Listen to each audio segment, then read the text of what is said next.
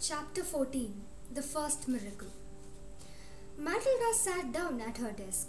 The Trunchbull seated herself behind the teacher's table. It was the first time she had sat down during the lesson.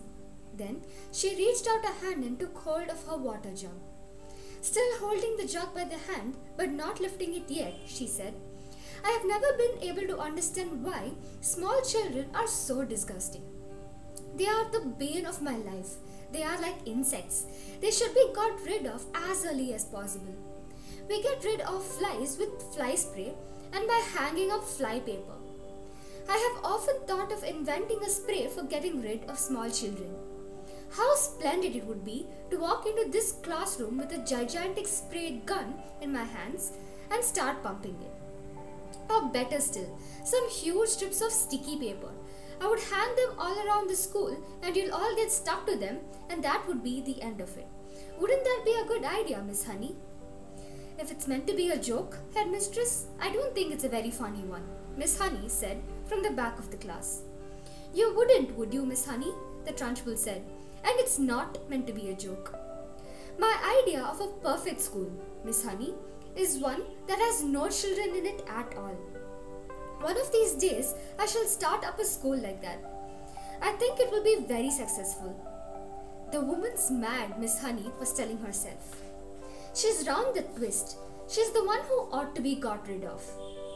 The Trunchbull now lifted the large blue porcelain water jug and poured some water into her glass. And suddenly, with the water, out came the long slimy newts straight into the glass. Plop! The Trunchbull let out a yell and leapt off her chair, as though a firecracker had gone off underneath her. And now the children also saw the long, thin, slimy, yellow-bellied, lizard-like creature twisting and turning in the glass, and they squirmed and jumped about as well, shouting, "What is it? Oh, it's disgusting! It's a snake! It's a baby crocodile! It's an alligator!" "Look out, Miss Trunchbull!" cried Lavender. "I'll bet it bites."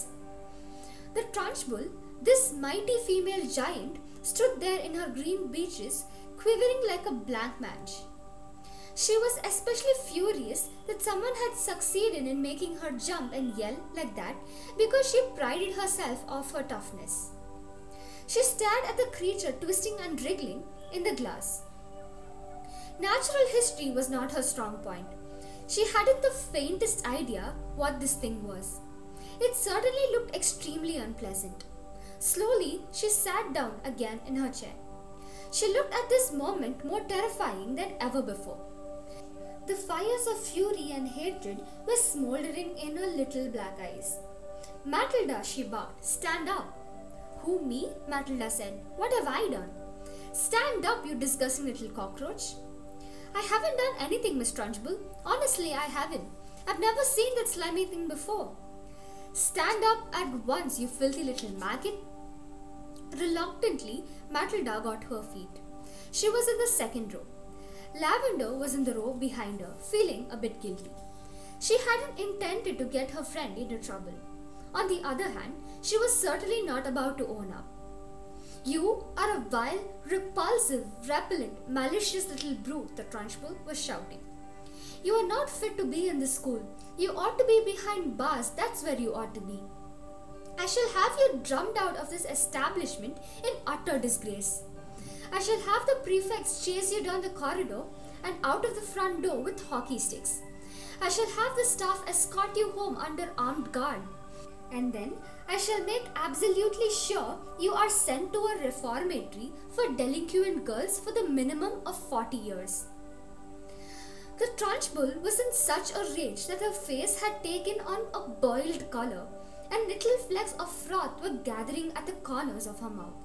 But she was not the only one who was losing her cool. Matilda was also beginning to see red.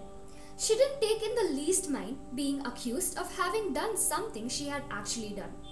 She could see the justice of that. It was, however, a totally new experience for her to be accused of a crime that she definitely had not committed. She had had absolutely nothing to do with that beastly creature in the glass. "By golly," she thought, "that rotten Trunchbull isn't going to pin this one on me." "I did not do it," she screamed. "Oh yes you did," the Trunchbull roared back. Nobody else could have thought up a trick like that. Your father was right to warn me about you." The woman seemed to have lost control of herself completely. She was ranting like a maniac. "You are finished in this school, young lady," she shouted. "You are finished everywhere. I shall personally see to it that you are put away in a place where not even crows can land their droppings on you. You will probably never see the light of day again." "I am telling you I did not do it," Matilda screamed. "I've never seen a creature like that in my life." "You've put a crocodile in my drinking water," the Trunchbull yelled back. "There is no worse crime in the world against a headmistress. Now sit down and don't say a word. Go on, sit down at once."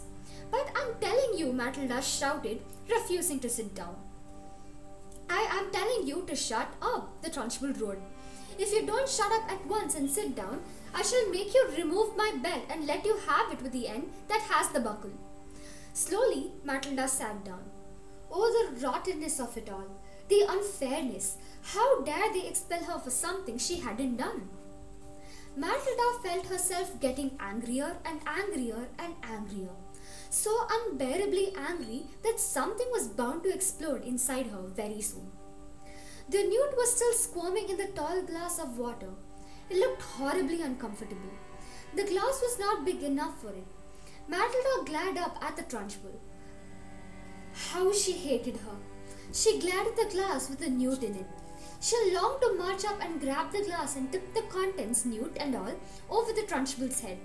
She trembled to think what Trunchbull would do after it if she had done it. The Trunchbull was sitting behind the teacher's table, staring with a mixture of horror and fascination at the newt wriggling in the glass. Matilda's eyes were also riveted on the glass, and now, quite slowly, there began to creep over Matilda a most extraordinary and peculiar feeling. The feeling was mostly in the eyes. A kind of electricity seemed to be gathering inside them. A sense of power was brewing in these eyes of hers. A feeling of great strength was settling up inside the deep of her eyes. But there was also another feeling which was something else altogether, and which she could not understand. It was like flashes of lightning. Little waves of lightning seemed to be flashing out of her eyes. Her eyeballs were beginning to get hot, as though vast energy was building up somewhere inside them. It was an amazing sensation.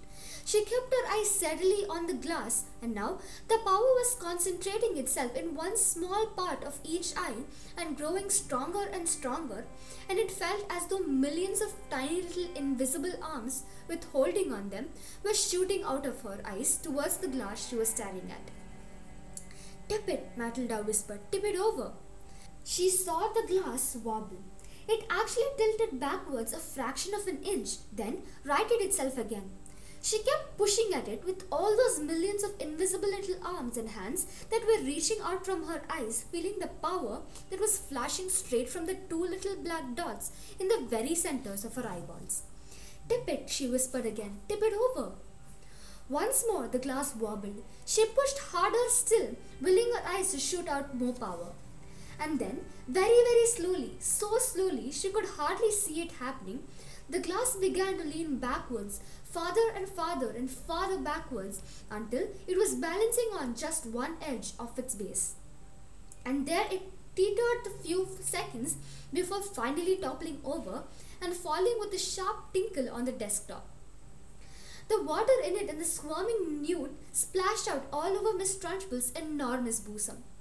The headmistress let out a yell that must have rattled every window pane.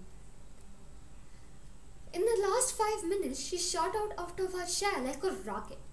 The newt clutched desperately at the cotton smock where it covered the great chest, and there it clung like its little claw was the feet. The Trunchbull looked down and saw it, and she bellowed even louder, and with a wipe of her hand she sent the creature flying across the classroom.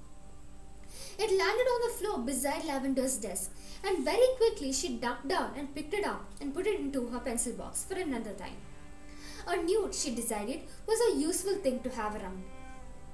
The Trunchbull, her face more like a boiled ham than ever, was standing before the class, quivering with fury. Her massive bosom was heaving in and out, and the splash of water down the front of it made a dark wet patch that had probably soaked right through her skin. "Who did it?" she roared. "Come on, own up, step forward. You won't escape this time. Who is responsible for this dirty job? Who pushed over this glass?" Nobody answered. The whole room remained silent like a tomb.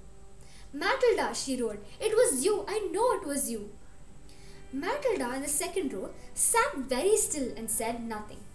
A strange feeling of serenity and confidence was sweeping over her, and all of a sudden she found that she was frightened by nobody in the world. With the power of her eyes alone, she had compelled a glass of water to tip and spill its content all over the headmistress. And anybody who could do that could do anything. "Speak up, you clotted carbuncle," roared the Trunchbull. "Admit that you did it." Matilda looked right back into the flashing eyes of this infuriated female giant and said with total calmness, "I have not moved away from my desk, Miss Trunchbull, since the lesson began. I can say no more." Suddenly, the entire class seemed to rise up against the headmistress. "She didn't move," they cried out. "Matilda didn't move. Nobody moved. You must have knocked it over yourself." "I most certainly did not knock it over myself," roared the Trunchbull. "How dare you suggest such a thing like that? Speak up, Miss Honey. You must have seen everything. Who knocked over my glass?" "None of the children did, Miss Trunchbull," Miss Honey answered. "I can vouch for it that nobody has moved from his or her desk all the time you've been here, except for Nigel, and he has not moved from his corner." Miss Trunchbull glared at Miss Honey. Miss Honey met her gaze without flinching. "I am telling you the truth, headmistress. You must have knocked it over yourself without knowing it. That sort of thing is easy to do." "I am fed up with you useless bunch of midgets," roared the Trunchbull. "I refuse to waste any more of my precious time in here." And with that, she marched out of the classroom, slamming the door behind her. In the stunned silence that followed, Miss Honey walked up to the front of the class and stood behind her table. "Phew," she said. "I think we've had enough school for one day, don't you? The class is dismissed. You may all go out in the playground and wait for your parents to come and take you home."